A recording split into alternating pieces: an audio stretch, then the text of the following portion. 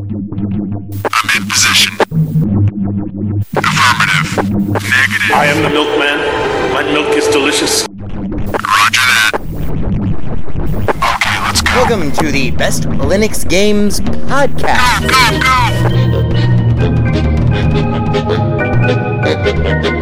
The best Linux games, the best games available for the GNU/Linux operating system via the mechanism and distribution network known as Steam, brought to you by Valve. After 700,000 years, yes, Steam has come to Linux, and beyond that, it has come to Linux in the form of an egalitarian Linux-like platform, Steam, an open marketplace in which everyone, total meritocracy, everyone, regardless of size, amount of money, regardless of amount of developers, and prospective sales, if you have a game, and it is good, then give it time, and it will thrive, and you will be rewarded. That's right, ladies and gentlemen, it's Saturday, and that means it's time for one thing. It's time for the podcast where the quality goes in before the name goes on. You're listening to the Best Linux Games Podcast, a companion piece to the Steam group of the same name. Find us on Steam, join us on Steam, and friend me on Steam. My name is Skooky Sprite. I am your host. In case this is your first time here, the ground rules for everything that we do are very simple. We have news, we have the latest titles that we are interested in, of course, features, kind of in-depth looks or reviews, and then we have, of course, everyone's favorite, the deals! The best games that you can buy for as cheap as possible. If you join us on the group, our recommendations are curated with the sole criteria of it must run on Linux, and it must be really good. These are recommendations only, of course, not complete reviews, which generally will follow, especially once they get some other mofos on this show. And as always, the content that awaits you ahead may not be appropriate for members of all species, races, genders, classes, creeds, and especially might not be age or work appropriate. So, it begins. Let's get the Linux gaming on, bitches!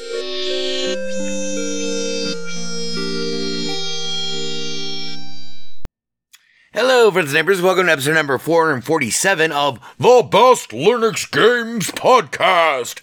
Being recorded for you on this Saturday, the 3rd of June, 2023.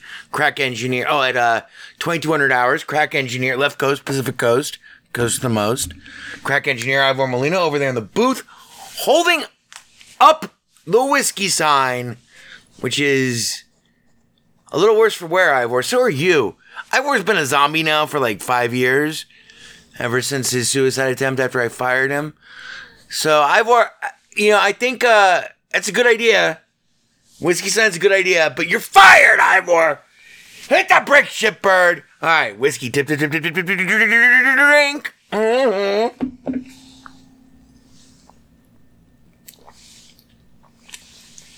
Good. We have a monumental episode for you this week. But before we continue, that would of course make it for our sequel friends, the followers of the one true time and date format, 2022-06-03, 2200 hours and change. Shit, what was I going to say before? Because we have a huge show, we gotta get straight to our top stories, but there was something I wanted to mention and it just slipped my mind. Okay, well anyway, straight to our top stories. We're bumping our AI Microsoft thing to next week, but it is in the works and it is going to be pretty awesome. It's insidious. It's some evil shit that's going on with Microsoft, but we had to bump that to next week. We want to say heartfelt welcome, Dr. Jones. They'll be found. You won't! Ha ha ha ha! A pity you don't speak Jovitos. To Graph, evidently my alien analog bizarro world version of me, lives in Australia. He's a game developer. He's Actually, you can get one of his games right now for free. The demo of one of his games right now for free. It is called Road to Nowhere. I have yet to play it because I just found out about this last night. But I do have it downloaded. It's free. He's working on a couple of other... He's working on... That game is like in the fridge right now. Anyway, he's going to come on in the next couple of weeks to talk to us about AI and game development. And if you go way back, all the way back to the beginning of this, the very origins of this show, man, like back when it was like all halcyon days and goodness and like everything was like gonna be so hopeful and cool and yeah, before the dark times that like cripple us now. If you go all the way back, this was like one of the purposes of this show is to do developer interviews, and he's a fascinating guy. I can't wait to get him on the show. He already said that he would do it, so it's too late to back out. So he owes an hour of his life to us, and we owe him an endless, what do you call it, a debt of gratitude and heartfelt thanks, provided that motherfucker shows and proves. But it's gonna be fascinating. He's a really cool guy. We've been chatting it up on the Discord. If you haven't been to the Discord, join our Discord. It's generally pretty quiet. Especially after, what was it, 3 years ago when I freaked out and I shut the show down for 1 week and then I kicked everybody out. And anyway, that was a good move. That was a very good move, wasn't it? Yeah. Anyway, whiskey's a hell of a drug. So, moving on. I have to mention, it's not Linux game related, but fucking A, Golden Knights, let's go Knights. We played tonight, Stanley Cup Finals. Oh yeah. Bam. Two of the most amazing plays in hockey I've ever seen. I don't watch a huge amount of hockey, but I have seen probably what would be regarded as like a normal person, beyond a normal person's fair share of hockey. And tonight's game was something else. Okay, so before we have like a very densely packed, thoroughly, all holes will be packed densely with profound insights into game development and etc. News that will shock and horrify you. Information that will change your life and provide the final missing piece that you've been looking for your workflow or your personal life or your interpersonal life. Or, you know when it gets really quiet late at night and you think you're alone in your home, but you're not quite sure? 'Cause you feel something sinister boiling in every room. Something menacing, a terrible presence, a malevolent force. And you're beginning to question, why did I take so many shrooms? And this nameless creeping dread grows in strength and power, and it becomes a force, and you're like, God damn it, I can't get out of this chair, I'm laughing so hard! It's gonna be like that, but for your like, it's gonna be Shakabuku this week. That's what this episode's gonna be. I promise you, nothing less than absolute epiphanic revelations of yourself, your meaning in life, and a final challenge that you will have to defeat and that you will be defeated by. All this and much more. I'm kidding. No, we have none of that. But we do have a monumental episode. This is actually a red letter day. A banner fucking day. Not only is it our first episode of June, but our feature this week is System Shock. And here's what I wrote down. This is the remake of the game that when I was 13, 30 years ago,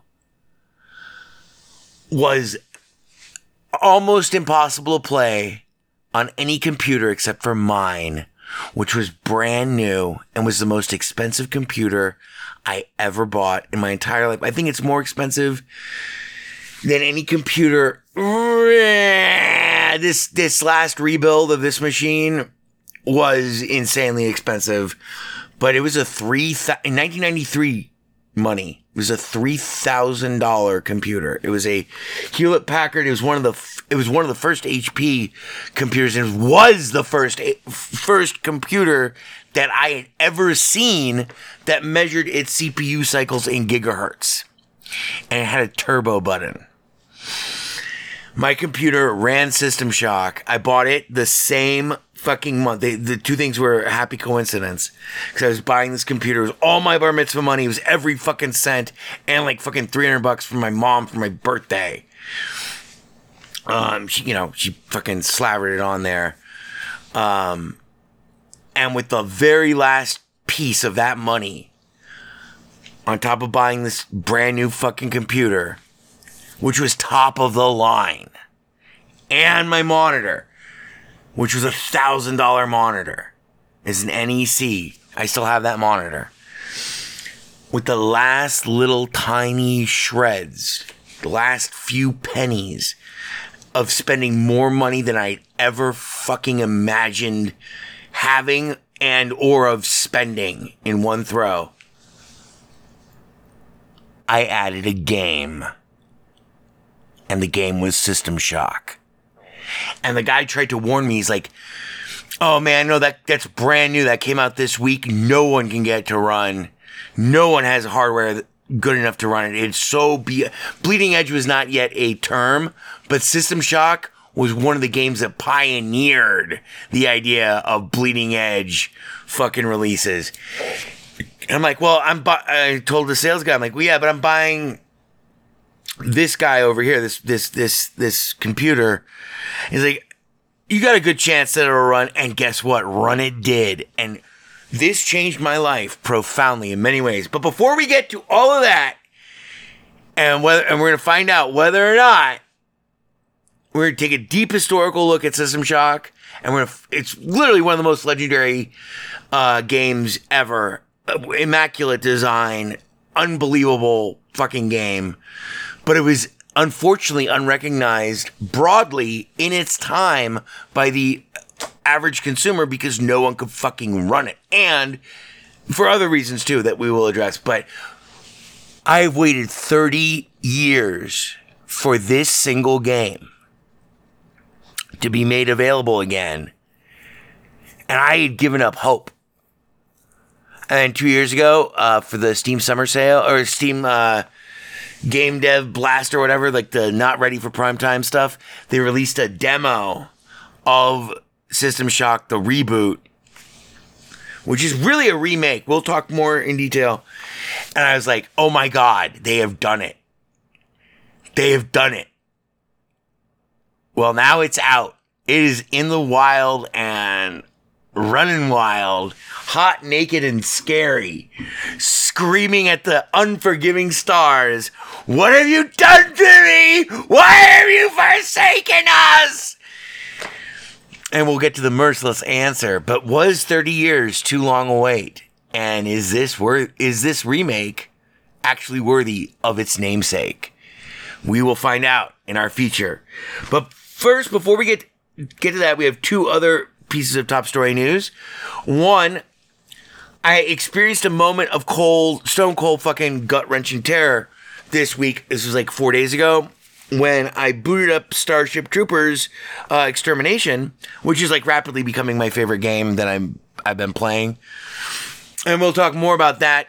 I'm almost up to 20 hours, but it's still in early access. But here's the thing. As I warned everyone about last week and every other time we've mentioned this game on the show, it's in early access, and it does have EAC inside of it, and it is probably not going to be playable on Linux. I don't know. It's difficult to make suppositions like that. Although last week's episode was filled with just wild suppositions.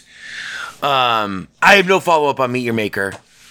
But anyway, 4 days ago, I was kicked one time while trying to log into the game, because it's only multiplayer. It's only multiplayer. I was kicked for EAC, and I was like, shit, it's already happened. It sucks, because, like, I'm like, you know, I'm really in love with the game, and they're rolling out all this cool shit. And they released their live roadmap and stuff. The game is fucking awesome. And I was like, oh no, this is the beginning of the end. They're gonna make it impossible for us Linux players to play it. But a couple of hours later, I tried to log in again, and it totally let me play, and I've not had another problem since. But it was just like a very depressing reminder that while it's in early access, they have not locked everything down, but that when they do lock everything down, I don't know, it's anyone's guess as to whether or not Linux players will still be welcome, and by then, it will be impossible to get a refund. However, it will also be impossible to play. So if you like Starship Troopers the movie, and if you love the hilarious darkness of the fascist overtones, explicit, implicit, and etc., Doogie Howser is a Nazi! They know fear! You want to live forever? And you want to get a little bit of that flavor and feeling finally from a video game. How is that for Farley Flavors? 5 free, fantastic flavors of alliteration. Or flavoration. You need to jump on this now. Because I don't have high hopes for it supporting Linux players. You know, whether or not it leaves early access in the near future or not, eventually I have a bad feeling that they will Marauders us again. And those of you who haven't been listening to the show, when Marauders fucking started EACing Linux players, every week for like 8 weeks at the start of the show, in the top stories, I would report whether or not Marauders had fixed access for Linux users. You know, I'm not asking for much. I just want to be a fucking first-class citizen just like everybody else. I paid my money, motherfuckers.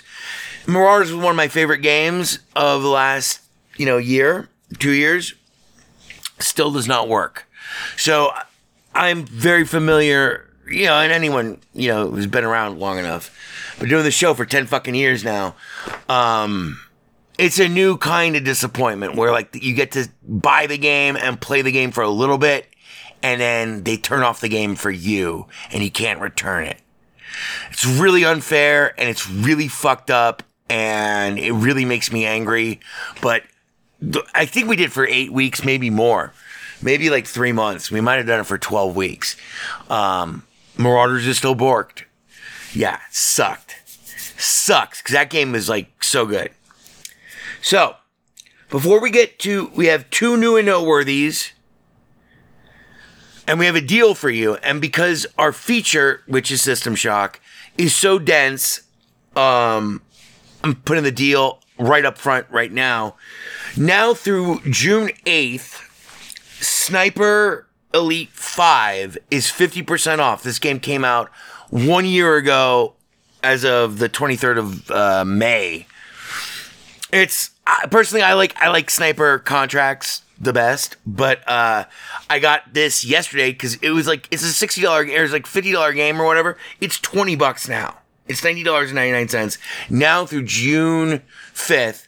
And go back and listen to the review of Sniper Contracts that we did if you want to know why that game was so great. This is the campaign version, and it takes place in a World War II setting, so you don't have any of the fancy stuff that you have in Contracts. But the game is like universally lauded and beloved. Like the dick sucking is so voluminous and so throat deep, fucking balls to the chin, fucking not even any visible pubes left, chokorama That's how much people fucking love this game. And friend of the show, Webster, loved this game when it came out last year. I saw him playing it all the time. I miss Webster. He's a good guy.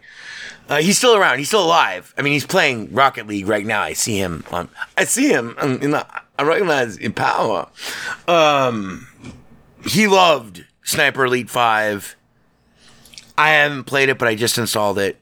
And 50% off of a game of this quality is a really good deal. So wanted to mention that first before we got into the weeds. We covered the Starship Trooper thing, features System Shock. Ivor, baste them with the new and noteworthy. Make it hurt. Give me ramming speed. I was a North American fall webworm in my former life.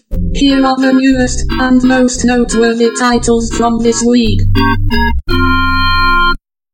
Alright, real fast before we get to our feature on System Shock, we have 2 new and noteworthies, both of which are fucking pretty new and relatively noteworthy. I mean, I'm pretty noteworthy, but I'm not real wild about either one of them. First off, we have We Love Katamari, Reroll, and Royal Reverie.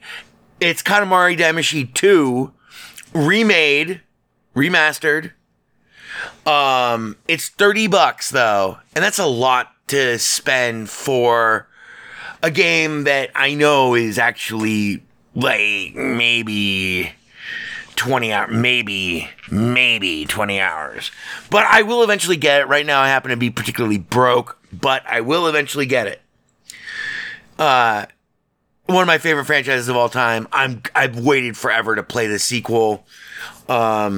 Literally forever. I was still waiting for the fucking paper back. I remember when...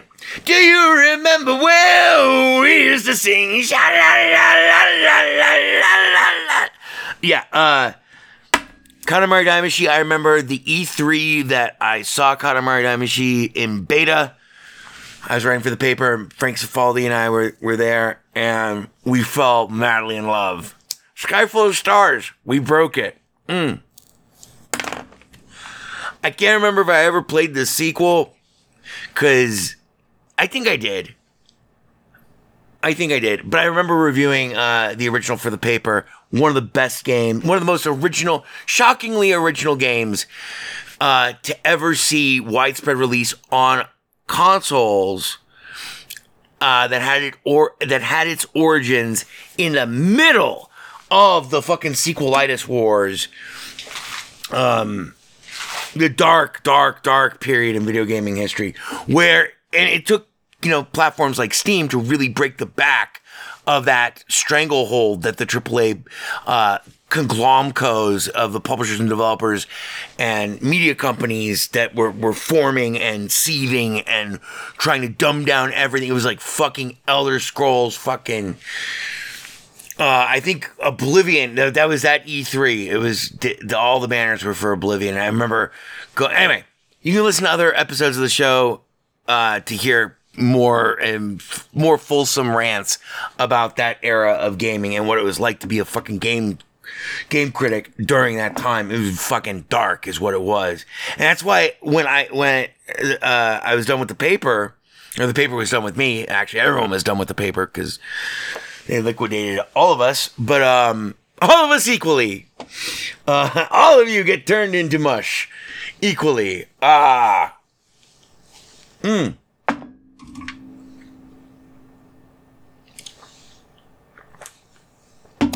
I was done with the paper, I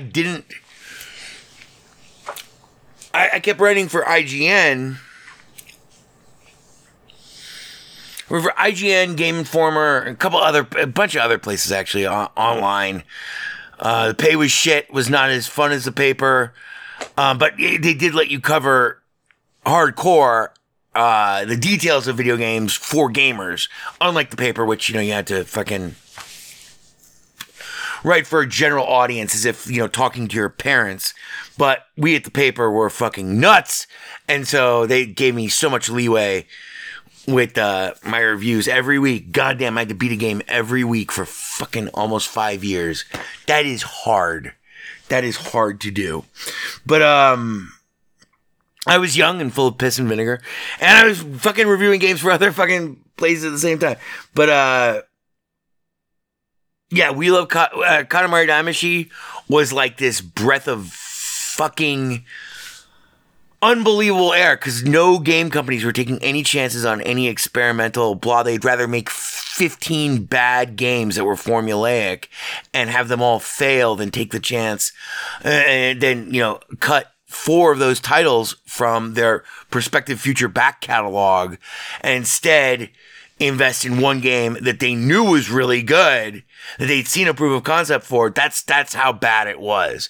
And it took democratizing agents like Steam to really break the back of these motherfuckers who are just pipelining and measuring metrically. Oh, you can't measure. Well, you can measure by feeling, I guess. Every second spent in their games, and we're no longer doing focus groups for liking the game or quality assurance passes or bug checking. They were doing focus groups to get the raw metrics of exactly how long did it take to beat the game, so that they could schedule the sequel of the same game using the same engine and the same basic play mechanics, see Call of Duty at all, for next year's corresponding fiscal quarter, and planning the marketing and budgeting of the marketing more so than any aspect of the development, and not infrequently intentionally making a game that was worse than its predecessor because they felt that they had enslaved and locked in a target audience who, just out of sheer blind brand loyalty to the echo of an original game, the original Call of Duty was pretty good. Modern Warfare 2, those are both really good. But then they just they realized we don't have to make a new game anymore. We can use the same engine, and we can make it stupider. We can spend less money, and we can make the game intentionally worse, just so long as it's easier for people to understand. Not better to play, but easier for them to understand. So it was a dark time in gaming. And so when I left the paper, I didn't write really extensively about games for a long time until I started this podcast, actually, which I knew would be 50 times the amount of work that I had done for the paper, but I knew I was good at the paper, and I blah. I was like, yeah, me and Ivor. I called up my old buddy Ivor. We were in the Nom together. Isn't that right, Ivor? We'll get the case. You're fired. Left me on that hell in Da Nang. So anyway, that's welcome. We Love Katamari, Reroll, and Royal Reverie, which is basically Katamari Damacy 2. Just like the other remake that they did of Katamari Damacy. Sky Full of Stars, we broke it. King of All Cosmos with his bare belt buckle. And the other game that we have in our new noteworthy is a game that I will have to buy. I don't want to buy it, but I will have to buy it. It is Street Fighter 6. I don't know where 5 went, because the last game I remember was Street Fighter 4, I think. But, well, let me look. Ivor, you're fired. You're supposed to put this shit in the show notes.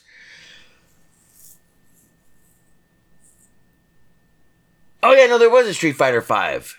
But anyway, I'm afraid that that Capcom is going to fucking blow themselves up again by making Street Fighter 6 in the same way that everyone's making fighting games now, which is a bad way to make fighting games.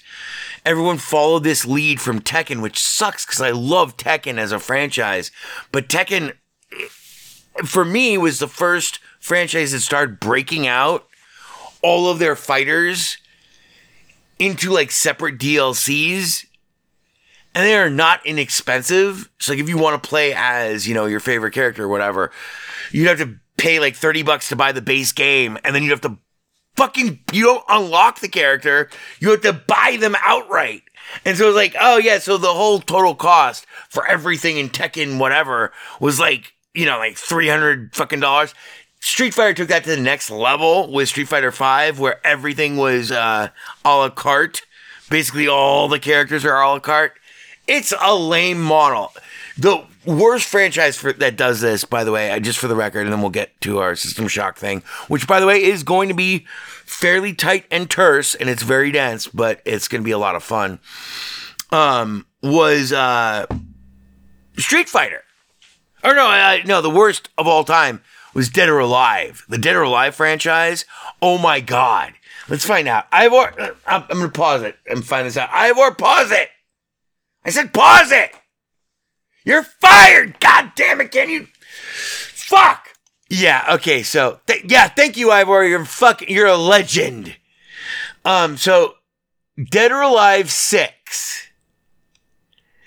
Oh, this is great. This is from Game Rant. The 15 most expensive DLC content of all time list.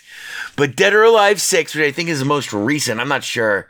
Let me find out. Ivor! Yeah, Dead or Alive 6, which costs $60 to buy. Has 4 season passes. All of them cost more than $60, which is the cost of the base game. This is again from GameRant.com. Many thank yous. And I'm reading directly from their copy. And an outright ridiculous amount of side content beyond that. So it costs DOA 6 players could potentially pay in excess of $2,051 for everything. And they add, and we'd hate to know if someone actually did. I love Dead or Alive, but fucking Christ. You can print money hand over fist. You're going to piss off every single one of your fans and alienate them for forever. I was a huge Dead or Alive fan. Big. She's got huge tracts of land. Big, giant, bouncy tits and really cool, fun martial arts stuff that ranged from very realistic with Shaolin, fist boxing stuff, interspersed with real wrestling shit and these dynamic environments and stuff. Dead or Alive 6, I'm never buying it. It's $60 and it doesn't come with any of the characters.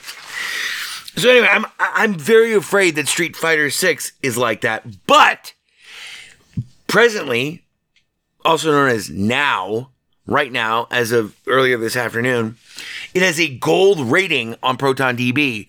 So it ostensibly does run on Linux. I tend to only believe that once I have seen it, but with Steam's, liberal return policy, that's usually not a problem in terms of experimenting.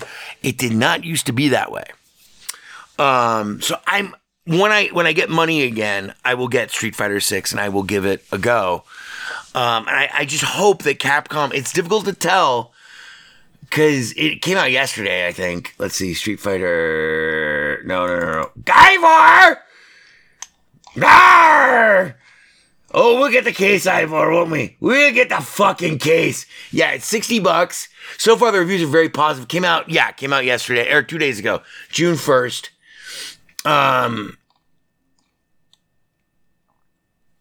So the main game is $60. Then they have a deluxe edition. And I don't know what that means. That's $85, which is a ridiculous amount of money to pay for a game that doesn't have all the characters. But then even more disconcerting is the Street Fighter 6 Ultimate Edition, which is $105. Now, what bothers me most about this pricing scheme, by the way, isn't that there are 3 tiers of it, because I don't know what, and they don't make it easy for you to figure out what the fuck you get. But I think it would be the 2 DLCs. It's content for this game. Why are you launching the game with... Okay, so check this out. Street Fighter 6 Year 1 Character Pass is $30. Street Fighter 6 Year 1 Ultimate Pass is $50. That's on top of whatever fucking... so I imagine those are bundled into the $105 fucking thing. But what really pisses me off, and I don't know if that includes all the characters or not. And I'll find out, from buying it and then seeing, and then I very rarely return any game that runs great on Linux. It has to be a fucking terrible game. But this sort of shit, this is just not, This is not kosher. Like, if you pay me $400 to do a fucking piece of art for you, I'm not going to give you half of the piece of art and then say for each of the remaining 2 quadrants, the bottom 2 parts of it, it's going to be another $400 for each of them. Otherwise, you just have half a piece of art. Yeah, you already paid me $400. Like, you have every right to, like, brain me with a goddamn lead pipe. Which brings us to our feature. But yeah, I'm very nervous about Street Fighter 6. Especially after Street Fighter 5, where, it was a great game, and they're great looking games, and I love fighting games, but man, a la carte per character. Fuck you. $60 is more than, but oh yeah, let me finish this thought, then we'll move on. And don't worry, we'll be out of here in under an hour. What really, really makes my skin crawl is the base game is $60. Deluxe edition is 20, not just 20 and not 30, but it's $25 more. That $5 tells you everything. Literally, in terms of pricing, they easily could have been $80. That $5 tells you everything. And then the fact that they increase that. So $60, $85, $105. So $85 is not enough to get everything. And it's $5 extra. That's just like, you fucking monsters. That's what it tells me. Because that $5 is pure, unadulterated cocaine-flavored gravy for these fuckers. And they're so brazen with it. I mean, $80 is too much to pay, by the way. $105 is so too much to pay. And it's $105. As if like they have to, as if they're taking care of their employees with that money. No one's getting, that money is not the Christmas bonus fund for all the people who fucking slaved on, anyway. That is just fucking brazen fucking profiteering and taking advantage of unsophisticated fucking rubes or nostalgia-ridden individuals. So speaking of which, Ivor, why don't you baste them with our feature? Shodan has returned. What do you think? Oh my god. It's Meridian's Never gonna let you down. I can read your mind. This week's feature. I can't read you.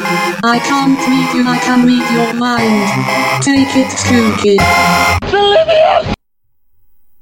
Alright, so we're going off my note cards here. I had to outline this as in the form of note cards. First couple are a little rough. We're going to need some more whiskey for us to get through this unscathed. But don't worry. As we gain focus, as we move on, these become more and more focused. So, System Shock. For those of you who do not remember, for those of you who are under 1,000 years old, in 1993, a game came out called System Shock. It redefined what a video game could be in almost every single way. It introduced entire new mechanics that have echoed. Oh, like, here we go. So System Shock, ultimately, I mean, right now, in the present day, 2023, it doesn't need its laurels, to rest on or whatever, because the merits of its revolutionary approach to fucking game design, totally make it self-standing. It is a robust fucking game. From a critical perspective, there are some things you can nitpick with the original, but you're really nitpicking and etc. We'll reveal the mystery of the original as we progress. The remake stands on its own, and it is just the pure fucking gameplay. So what was this game, when it was originally made in 1993, it was really a Promethean / Sisyphusian kind of development project. It was a game that was so complicated that no one thought it could ever be made. It introduced so many new mechanics and utilized so much new technology that no one thought that they would ever, even the people who worked on it, like, oh man, we're never going to get this off the fucking ground. This thing is too complicated, too many moving parts. It's too ambitious, blah. But they did it. And by doing it, it didn't end up meeting its actual intended audience. What it did was inspire everyone in the industry and every game critic and every hardcore gamer who ended up playing it to think about games in a new way. And so all of the games that you've played, if you're like, I'm 43, I'm old as fuck.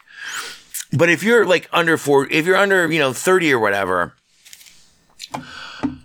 almost every game that you've ever played that is a first-person anything owes more than you probably understand or can possibly comprehend to one game. And that one game is System Shock. And so this game was so monumentally important and so ambitious and so sophisticated and brought about an entire new way of thinking about what stories can be told and what types of games can even be made, that even 30 years, I can point to 15 different games in my fucking, my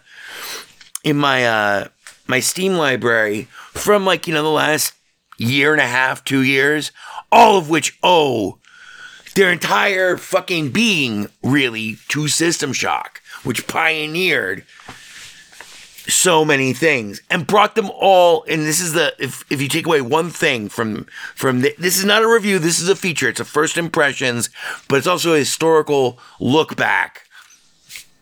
When you make a game that's so good that 30 years later, most people who play other games that steal completely liberally from that game have no idea. It's like, have no idea where that came from. That's a real profound thing. That's a high watermark. That's a legit next level. And it's always killed me that, it always killed me that the original never got to hit its intended consumer market, and therefore, by virtue of that fact, never got as popular as it should have been. Every year, almost every couple of years, I think, man, this is just like System Shock, and I wish that System Shock could somehow be magically re-released today. But that's like, that even for all the fanciful, wishful thinking that's implied in that, it wasn't a realistic thing that I ever thought I would see actually happen. I thought that maybe there would be like a remake or a remaster. And by like a remake, I mean like, the same game, but like Katamari Damacy, that's a remake. It's a high definition upscaling and kind of a full remake, but it doesn't modernize it in any way, which kind of sucks. Because if you've already been Katamari Damacy. But then again, it does bring it to a new audience, a modern audience. And this is a tough fucking recipe to ask for because, anyway, in this remake, and it is a remake, it's not a remaster, it's not an upscale of System Shock, not only will finally a wider audience can truly experience like the majesty of one of the best designed and most legendarily, unfortunately obscure games ever made, but they get to experience it in a way that, without relying on nostalgia, there is no nostalgia factor to this remake. It does not need your feelings although it got mine. I teared up when I saw Shodan for the first time. I was like, oh my God, it's been 30 years, and here she comes again, my ancient nemesis. Oh my God, here we go. I mean, it's ball pumping fucking, serious excitement. I'm only 6.5 hours into the game, but, you see her in the newly produced introduction to the game, which is a pseudo-interactive thing that gets you onto, for those of you who don't know, and because we're going to keep talking in broad abstracts about this, and I'm not going to fucking spoil a goddamn fucking thing. Spoiler-free as ever on this show. BLGP is always spoiler-free. If there is a spoiler, there's no spoilers in these notes, but I will let you know. I'm not going to ruin anything. I swear to God. And this game of all games, you don't want anyone. Don't listen to anybody else. Just go buy the fucking game. Again, this is a first impressions and a historical overview, not a review. We will have a full review sometime in the future. So, for the uninitiated, System Shock, the original began with you waking up on a space station in a wrecked medical sick bay on this space station, and you find some data logs and then you find a lot of corpses, and your job is to figure out, 1, what the fuck is happening here, 2, how the fuck am I going to get out of this, and 3, what is causing this and what do I need to do to stop it? It is Citadel Station, Tri-Optimum, which is a multinational corporation that's taken over the entire technology industry, AI, biomedical, pharmaceutical, cybernetics, advanced, computing technology, chipsets, what do you call them? Neural network, implants, shit that plugs into your brain, biological hardware. 1993, this was fucking, oh my God, it might as well have been written by Philip K. Dick. It was so good. Tri-Optimum has its major laboratories on the universe's largest space station, Citadel Station, orbiting Saturn. You wake up there. In the remake, the new one, there's actually like a really cool interactive sequence where you start off on Earth. You're only known in the game, if ever, as the hacker. That's who you play as. And so there you go. So somewhere between so I don't know if you remember this, but maybe 20 years ago, 25 years ago, there was a big thing in Hollywood where everyone started trying to do frame-by-frame remakes of their favorite films. Some of the most they did a frame-by-frame remake of Psycho.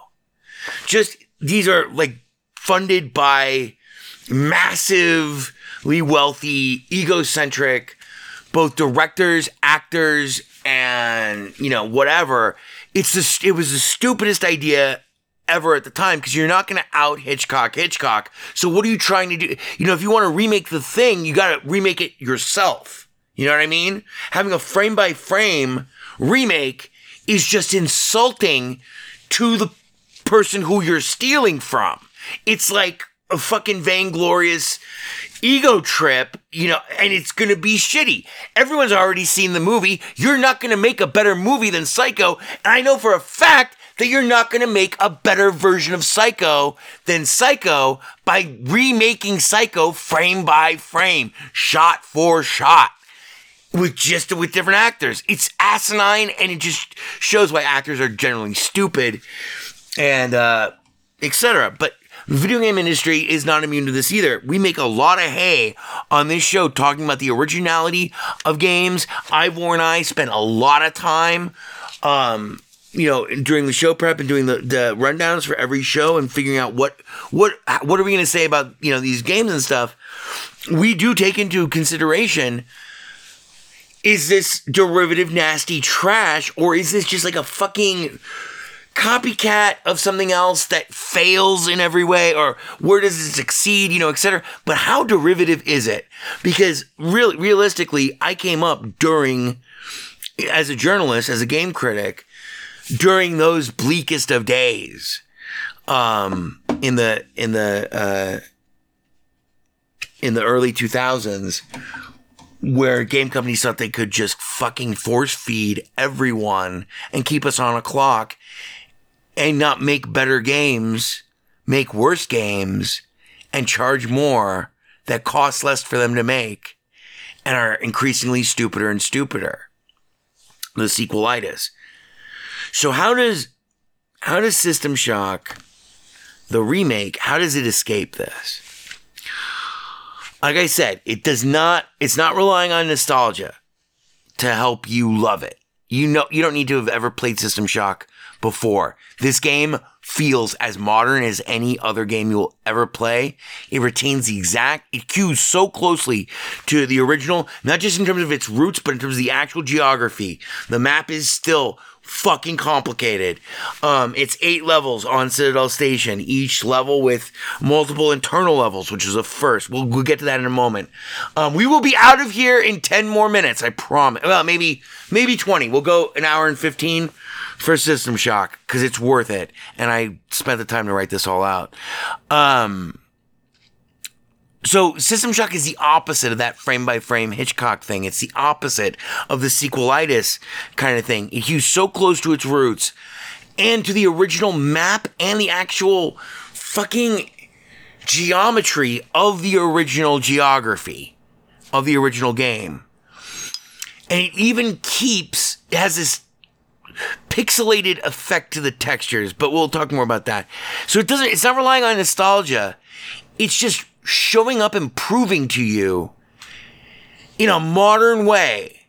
This is like one of the best. This is probably like in my top 3 for all time best game ever made. System Shock was, and we'll get to why. So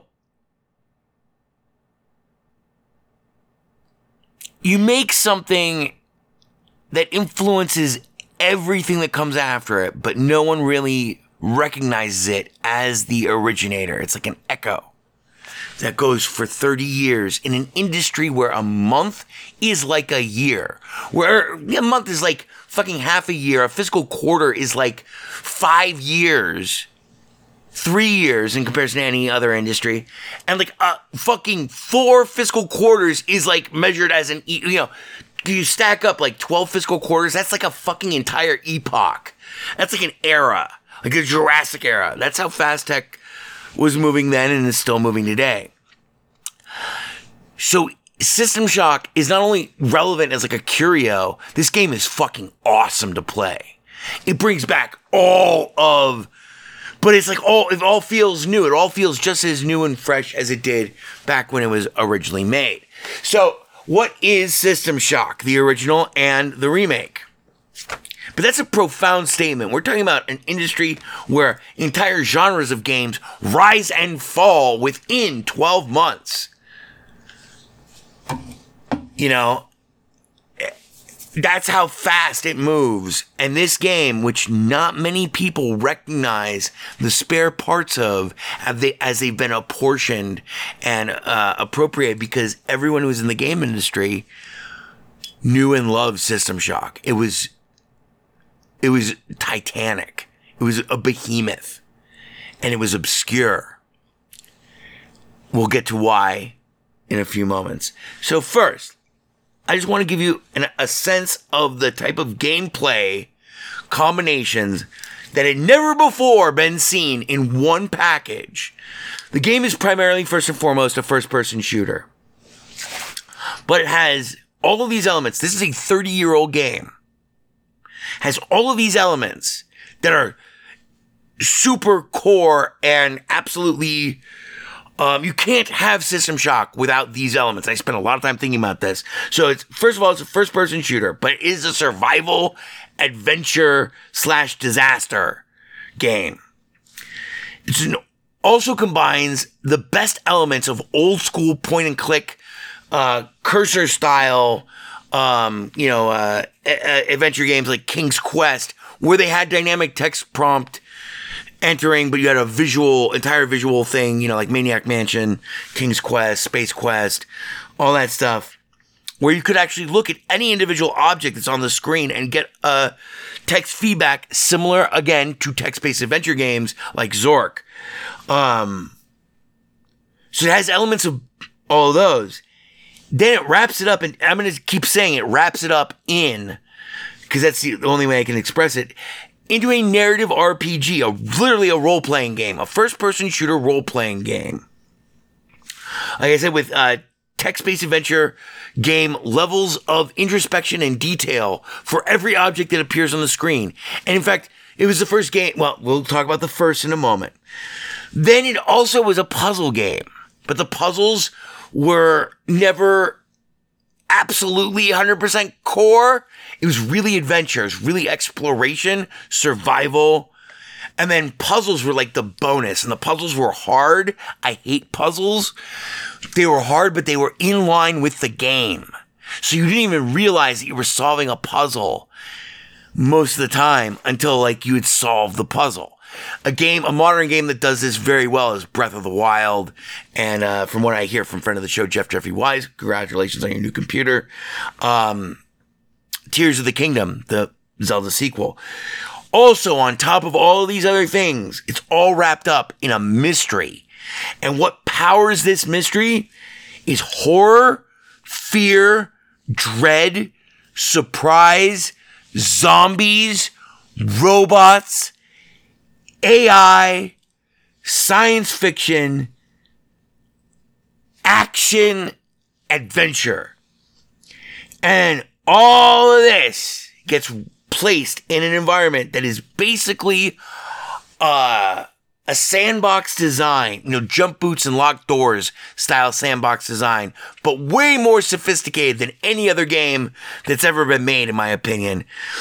But the overall design, absolutely prioritized maintaining the illusion of free will above all else. Free will and storytelling. The illusion of free will and storytelling were the hallmarks at the core of System Shock. It's what made the game so fucking brilliant. Everything else, all these other things, and we're going to go through. Here's the second list of stuff, because I got two more lists from here. But System Shock showed a new approach to what a game could be. How much you could have in a game. The types of themes that a game could actually cover.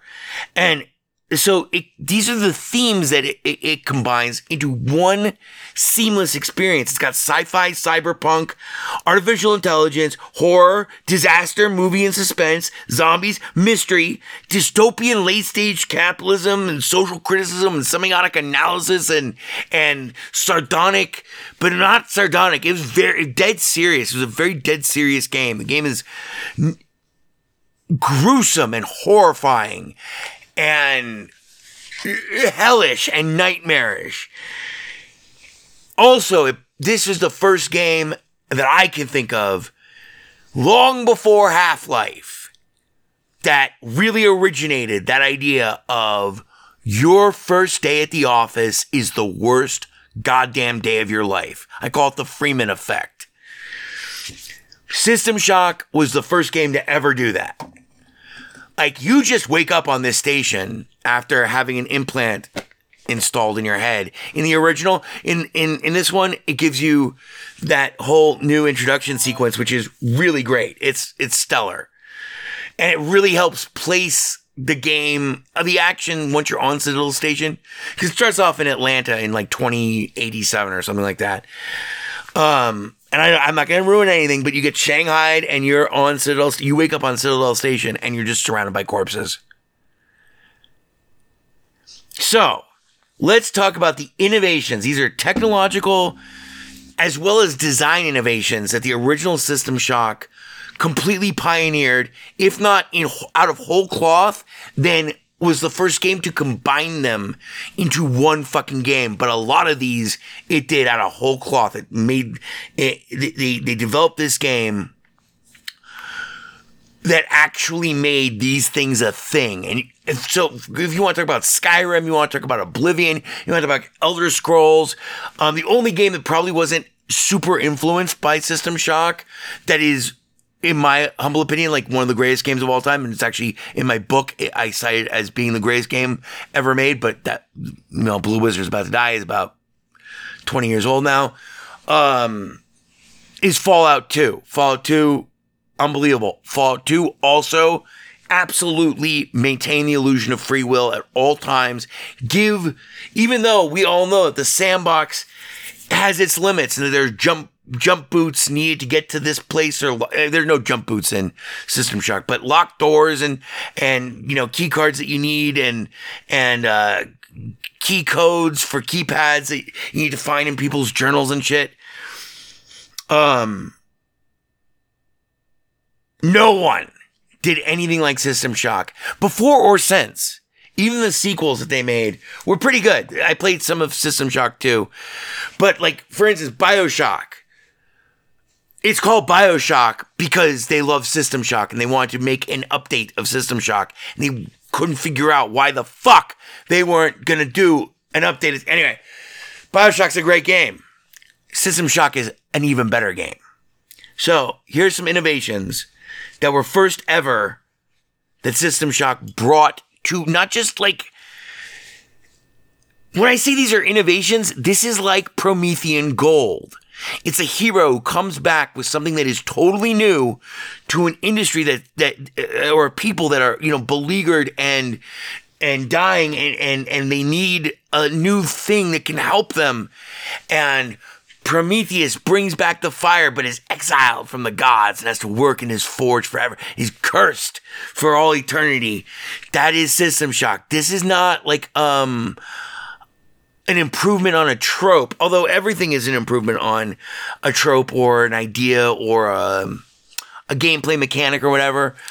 No one had ever done anything like the way System Shock did these things. So first off, first real 3D environments ever. The lifts work and are switch activated. All the switches have their own logic. They actually animate and show their position. And they stay there. And they animate in real time. Bridges extend over playable areas underneath them. That was a total first. Dark Forces, eventually, a couple years after System Shock, would actually offer the real first true 3D level design where you had tunnels entirely underneath and bisecting underneath, tunnels above or below them. But System Shock, blah, it was the first one to really do it that I can think of. But in 93, it was unheard of to have this, to have like these lifts, to have like a level with like other levels inside of it. 2, working and persistent switches. We already mentioned that. All this helps to add to the realism because we'll get to that in a moment. But 3, all sorts of fucking unbelievable geometry in the environment and high fucking amounts of manipulatable objects that you could like throw into your inventory for no good reason on Earth. They save trioptimum cups and ashtrays and shit. But like one of the craziest things was they used half unit sized ramps. They had ledges, claustrophobic fucking maintenance tunnels, big atriums that were, so expansive.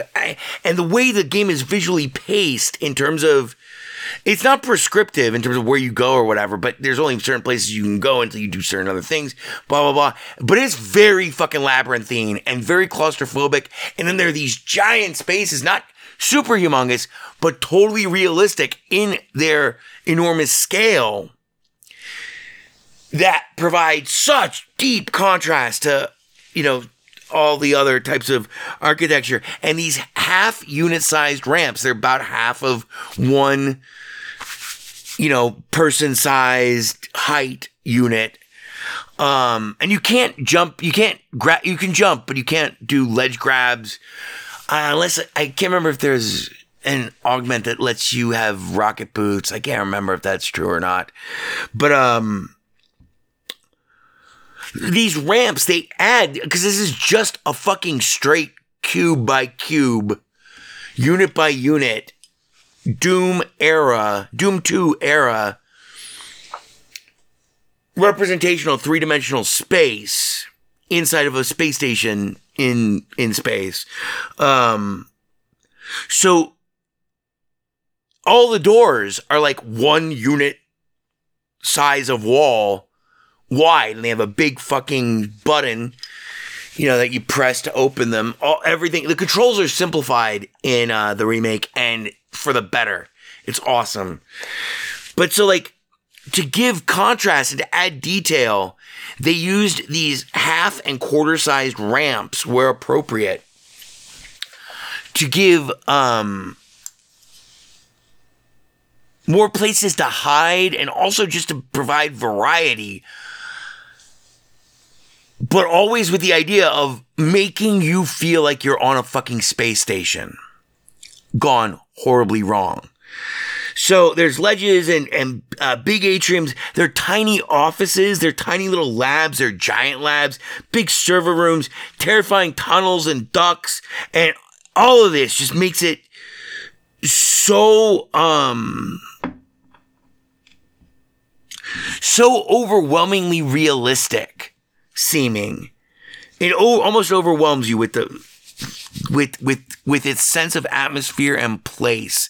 And accompanying that is the quickening, slow but quickening, pulsing drum beat of subliminal, catastrophic terror of experiencing this game, because you're just nobody. What the fuck's going on here? And that's what you have to figure out. And the environment tells the story. It was amazing then, and it's just as effective now. It makes it totally believable, which makes it so much more real, and also makes the illusion of free will seem even more profound. Like you will get lost, so you will learn to read the fucking map. You will get lost. You will become intimately familiar with every fucking symbol on the map, for every level. And you will learn how to read the map looking for exactly where you need to go. And the game will just let you run in circles and scream and shout for forever.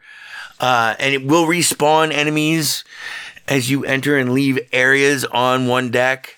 And when you go back to another deck, almost everything respawns and is angrier because, well, we'll talk about that later. So the pacing of the game starts off very slowly because you're just the wrong guy in the right place at the fucking exact wrong time. And you did the one wrong thing, and it was the only thing you could do. And now you're on a death ship. And it takes a long time for that terror to really creep up and sink in on you, even after you've killed dozens and dozens of horrifying things. Number 4, one of the earliest games to have this is super important, to have dynamic lighting as well as particle effect driven sparks and other, just tiny little effects. But the dynamic lighting was amazing. It meant that no more would we have like these flat Doom 2, universally either well lit or totally dark, interior or exterior environments. Like no more flat lighting. Because in System Shock, the environment in one area of your field of view could be dark as fucking hell. And then, let's say you're in a tunnel, and at the end of that tunnel, on your right, there could be a light coming from around the corner. So you can't see the light source, but you can see the light. And you don't know what's behind the light. You know what I'm saying? Like, facing it head on, you don't know if the corridor that you're in continues beyond it, if you're far enough away. Anyway, this was revolutionary in terms of the way video games look. It changed the way video games look for forever. So the environment could be dark as hell, light on a corner, and it was brutal. This was so brutal on the system requirements, this aspect alone. And that, along with the geometry and all the enemy AI and all the detail, which we'll get to in a moment. It was so brutal on system requirements, but it completely, cumulatively, entirely redefined how we expect to see a first-person shooter or any fucking video game environment all the way to this day. So, number 5, unique and deadly and merciless enemies. Many different enemy types, from, zombies to fucking cyborgs to ninja cyborgs to robots to tiny repair robots that can kill you to giant fucking animatronic fucking robot death laser turrets to everything in between. All different kinds of enemies. Giant hulking robots. Robots that can fly. Robots that could be above you. In the same room, and you wouldn't even know they were there until they detect you and then they attack. Each with their own AI profiles, weapons, vulnerabilities, damage types, and also variants of their own enemy type. All of which literally are devoted exclusively to fucking murdering the living shit out of you as soon as they find you. Literally, they kill you a lot, especially like on the hard difficulty level. It is very difficult game. The whole game was also super challenging, but you got addicted to it so quickly that the challenge is, was not something that you were even aware of. But when you beat the game, oh my God. And when you like finish a puzzle, like, oh my God. This is awesome, when you kill a boss, like, oh my God, or you escape a trap. Experientially, it's difficult to top System Shock. Also, it was the first game that I can recall that had 2 fully realized game worlds inside of it. One is Meat Space, which is like Citadel Station, normal human being meat space, and the other is cyberspace, where it's a 6 degree of freedom, fucking first person. You're flying through this Tron-like space shooter maze, trying to get to like a data packet or to unlock a door or to, et cetera, et cetera, et cetera. And you have to destroy all these enemies. And I'm playing in the remake, I'm playing mine the same way I used to play the original, where if you die in cyberspace, your character in meat space dies. So it's high stakes, and there's only one way out of cyberspace, and each one is different. Each terminal, each deck has its own cyberspace terminal. And you can jack in using your neural implant, and it's completely immersive. And in the remake, it's even better than it was in the original. First game I remember that ever had 2 fully distinct game worlds with their own physics, mechanics, and everything, but they're interlinked. First-person shooter with corner peeking ever that I ever played, and I was gaming since the time I was like fucking 7, on my Tandy. First game with multiple different ammo types. And to change ammo types, it wasn't just a toggle. You have to drop the clip in whatever weapon you have and fucking reload with the new weapon type. This was for guns. Like there's all different kinds of ammo. They all affect different targets differently, and they're all really important. Different weapons, same way. There are energy weapons and kinetic weapons. There are fragmentation grenades. There's EMP grenades. There are gas grenades. There are proximity mines that are sticky mines that will explode when They detect any movement. All these different types of weapons, all these different types of damage types, all these different types of hazards. Also, speaking of damage types, it was the first game that I remember that had both radiation and chemical biological damage from exposure to hazardous areas. It's a crucial mechanic in the game. Eventually, I think you did get a radiation suit, but I can't remember. Otherwise, it's just hold your breath and make sure you're at full health and try to explore that room as fast as possible. And they get increasingly more and more difficult. And you frequently don't know to expect it unless you're looking out for the symbols on the doors or adjacent to the doors. It's the first game to use bump maps ever that I remember. First game ever to use bump maps. On their textures. And also used animated textures for like control panels, like, light up displays and stuff. Which was a new thing. Which when combined with the lighting was a new level of realism that was so far off the charts of anything that we had ever seen. Like we were talking about like the Doom 2 era. Here, we're talking about 1993. Also, it had a radical new approach to storytelling, where the ethos was action first. Literally, it was a first-person shooter first. But then, in terms of the story, which is what ultimately you become obsessed with, ultimately the story drives you, and the way it tells the story is redefined the way games tell stories. It shows you, it doesn't ever tell you. And so it leaves it up to you and your free will and your clever little monkey brain to figure out what the fuck is going on.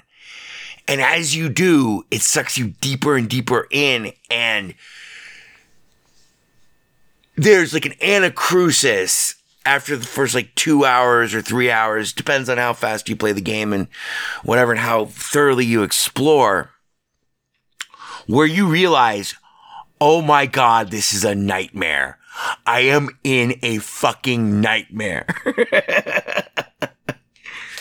And all this combines to make a game that presents you with a world that's so real and so alive and teeming with menace and so totally fucking dedicated to the idea of maintaining the illusion that you have free will to do whatever the fuck you want, go wherever the fuck you want. If you can get there, you can go there. If you want to die against a robot, yeah, go ahead, walk into that room. A game is based off of Save Scum first principles.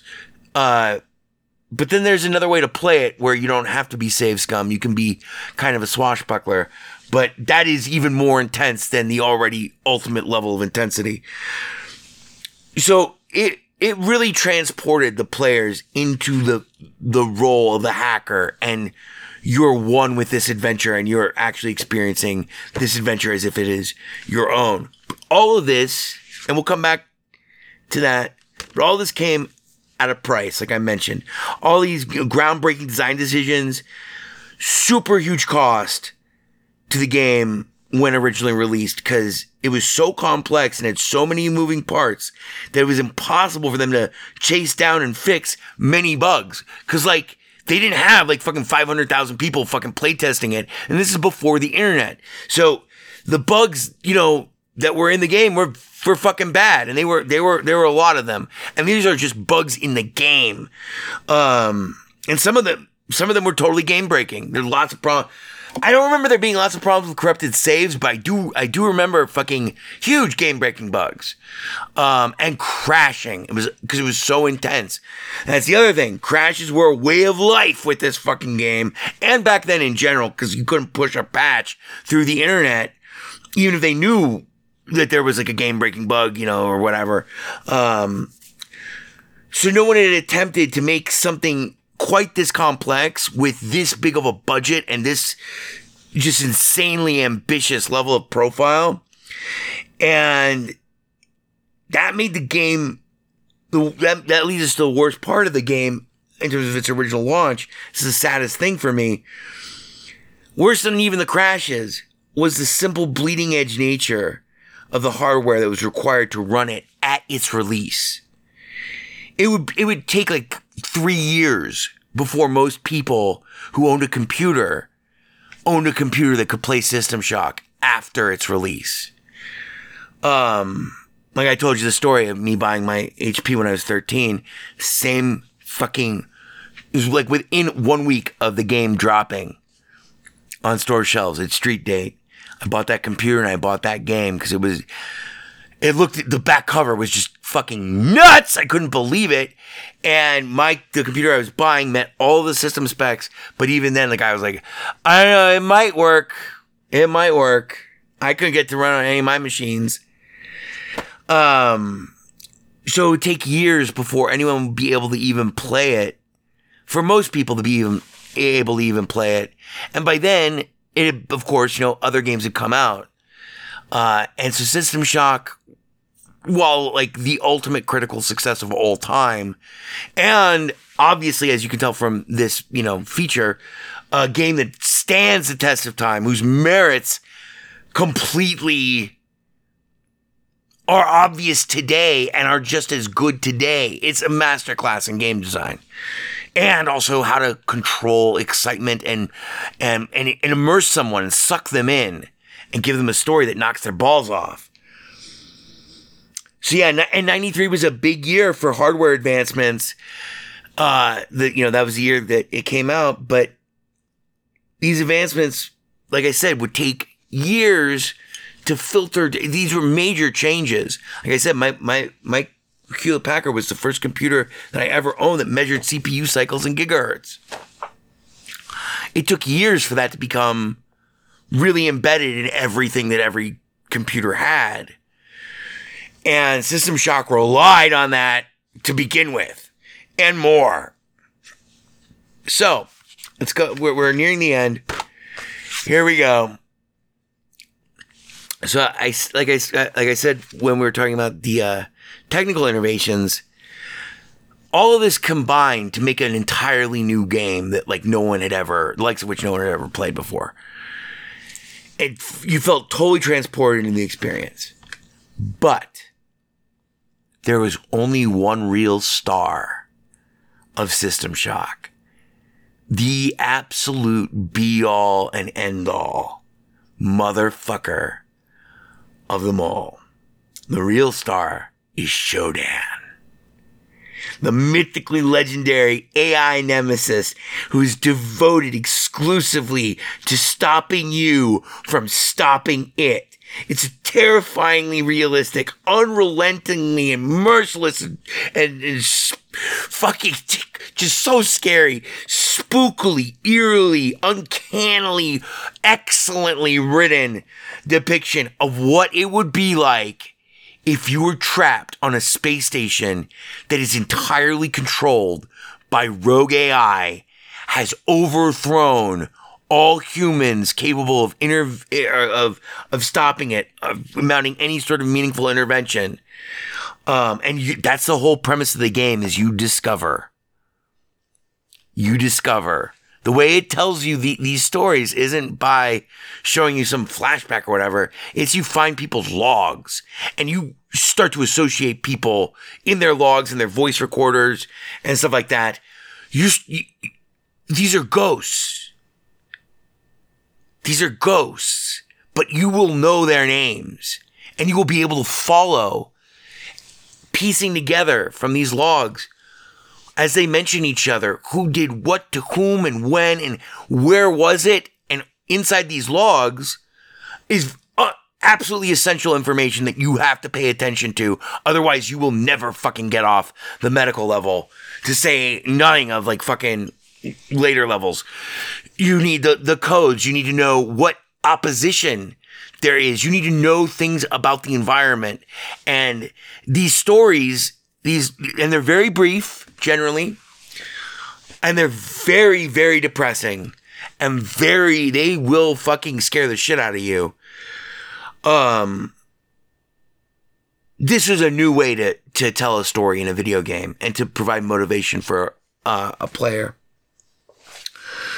So yeah, it's an uncannily written depiction of rogue AI gone fully off the rails. And without ruining anything, you learn of SHODAN in two ways. Like I said, through the logs of station members as they themselves became aware of, and at different phases of their awareness, that something is wrong on Citadel Station, and are subsequently generally destroyed by this malevolent and unthinkable saboteur.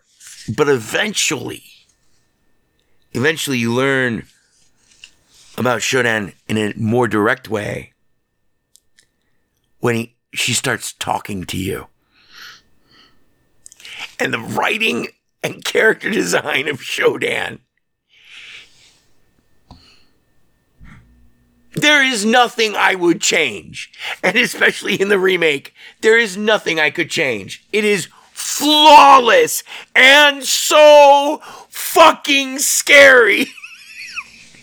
Like, the writing of these messages is so stellar. It'll chill you to the bone. Then go piss your pants, and your hair will stand on end, and you will not want to move at all. You'll want to crouch and find a dark corner and just tell yourself that this is not happening. Because Shodan is really curious about you. Chill you to the bone, and it reveals just what she's capable of, how fucking smart she is, how much she controls, how much she knows about you, and how fucking Eye of Sauron focused eventually she becomes on engineering your fucking annihilation. I won't ruin anything, but she just has this skin-crawlingly frank, ethereal, otherworldly fucking monster god, candid assessment, sociopathic assessments of you and your character and what you're doing and what, and it's the tone in which she communicates with you that really, really, really gets under your skin, because it's so terrifying. Like, at one point she says, literally, no villain in game history that I can think of before or since drove home the real horror of having this basically end of game boss introduced at the very beginning of the game and all throughout. You don't talk to many of the end of game bosses throughout the entire game. You don't ever say anything to Shodan. You don't say anything to anybody. You can't talk. But she says stuff to you, and as her irritation with you grows, she starts taking countermeasures. But she'll tell you things about them. And the fact that she's telling you about them is terrifying. Like, she'll say shit like, and no villain in game history has ever been like this. When she says shit like, you come to me and I will give you all the answers you seek and teach you a new understanding of pain. She doesn't say it in a threatening way. She sees you as an insect. And it's so apropos for the current advancements in AI as we are nearing AGI. And in fact, I think we already have it. I think that we'll find out from an explosion, because I think that everyone's still working on it. And they are just... Anyway, that's for next week. But, your blood will run cold when she reaches out to you, and she'll appear on monitors. She created an avatar. She'll, it'll, have the Trioptimum logo 1 minute, and then it'll be her staring at you, unblinking.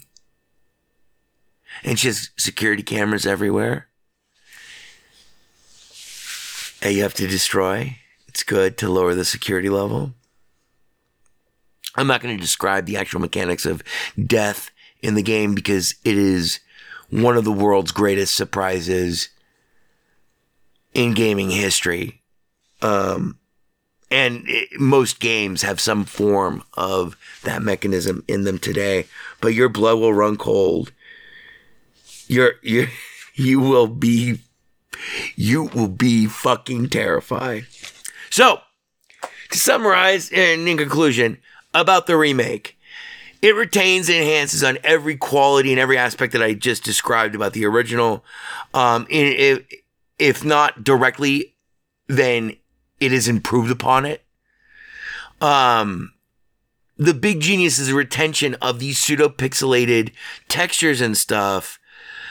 So, like, 30 years later, anyone can get the real feeling and experience what it was like, but it doesn't feel old. It feels totally new, but everything is the same as it was. Almost everything is the same as it was in the original. Right when it was released. And again, to come full circle, System Shock does not rely on nostalgia to impress. It relies solely on its merits, and it's still stunning. So a full review will follow in the weeks to come, but for now, take it from this critic. Take it from your old pal Skooky Sprite.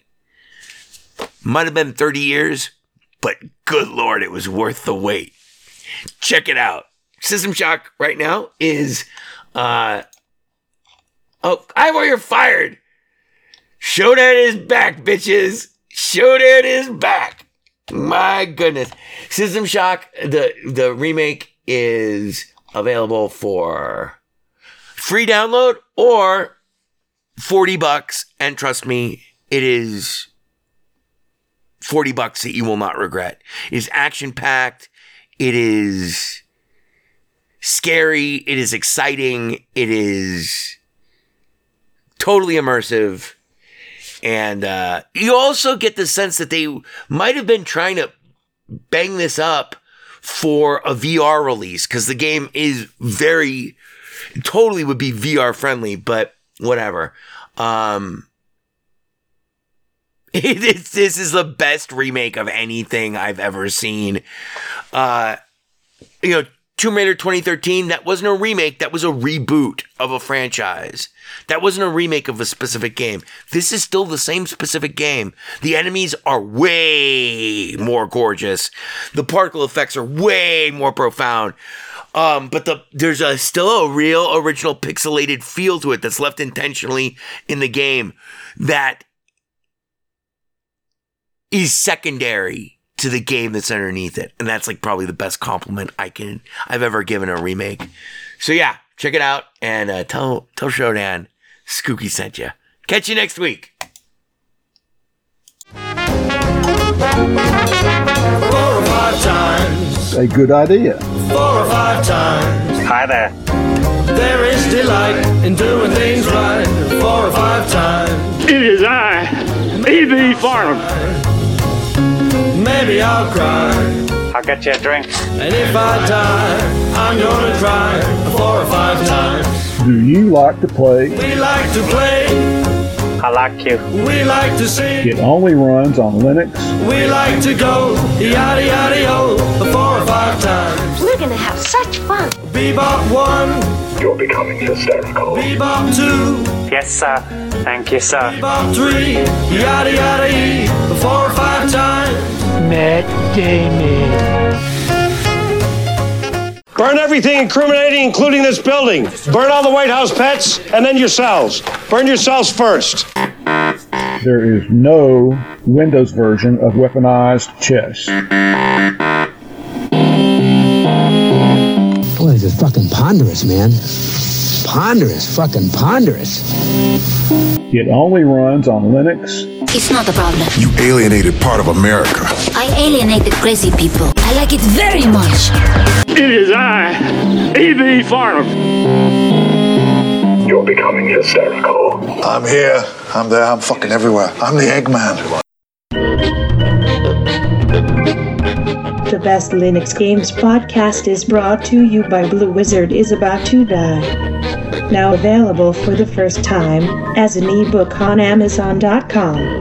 To subscribe to the podcast using a Linux-based podcatcher like Podracer, or to see our YouTube gameplay videos, please visit www.bestlinuxgames.com. Also, join our Steam community group, Best Linux Games, Friends Cookie Sprite, and follow him on Twitter at VegasWriter. BLGP is also brought to you by the Radio Control Room Project. For details, please visit www.rcrproject.com or rfihc.com. Zig thanks you. For great justice.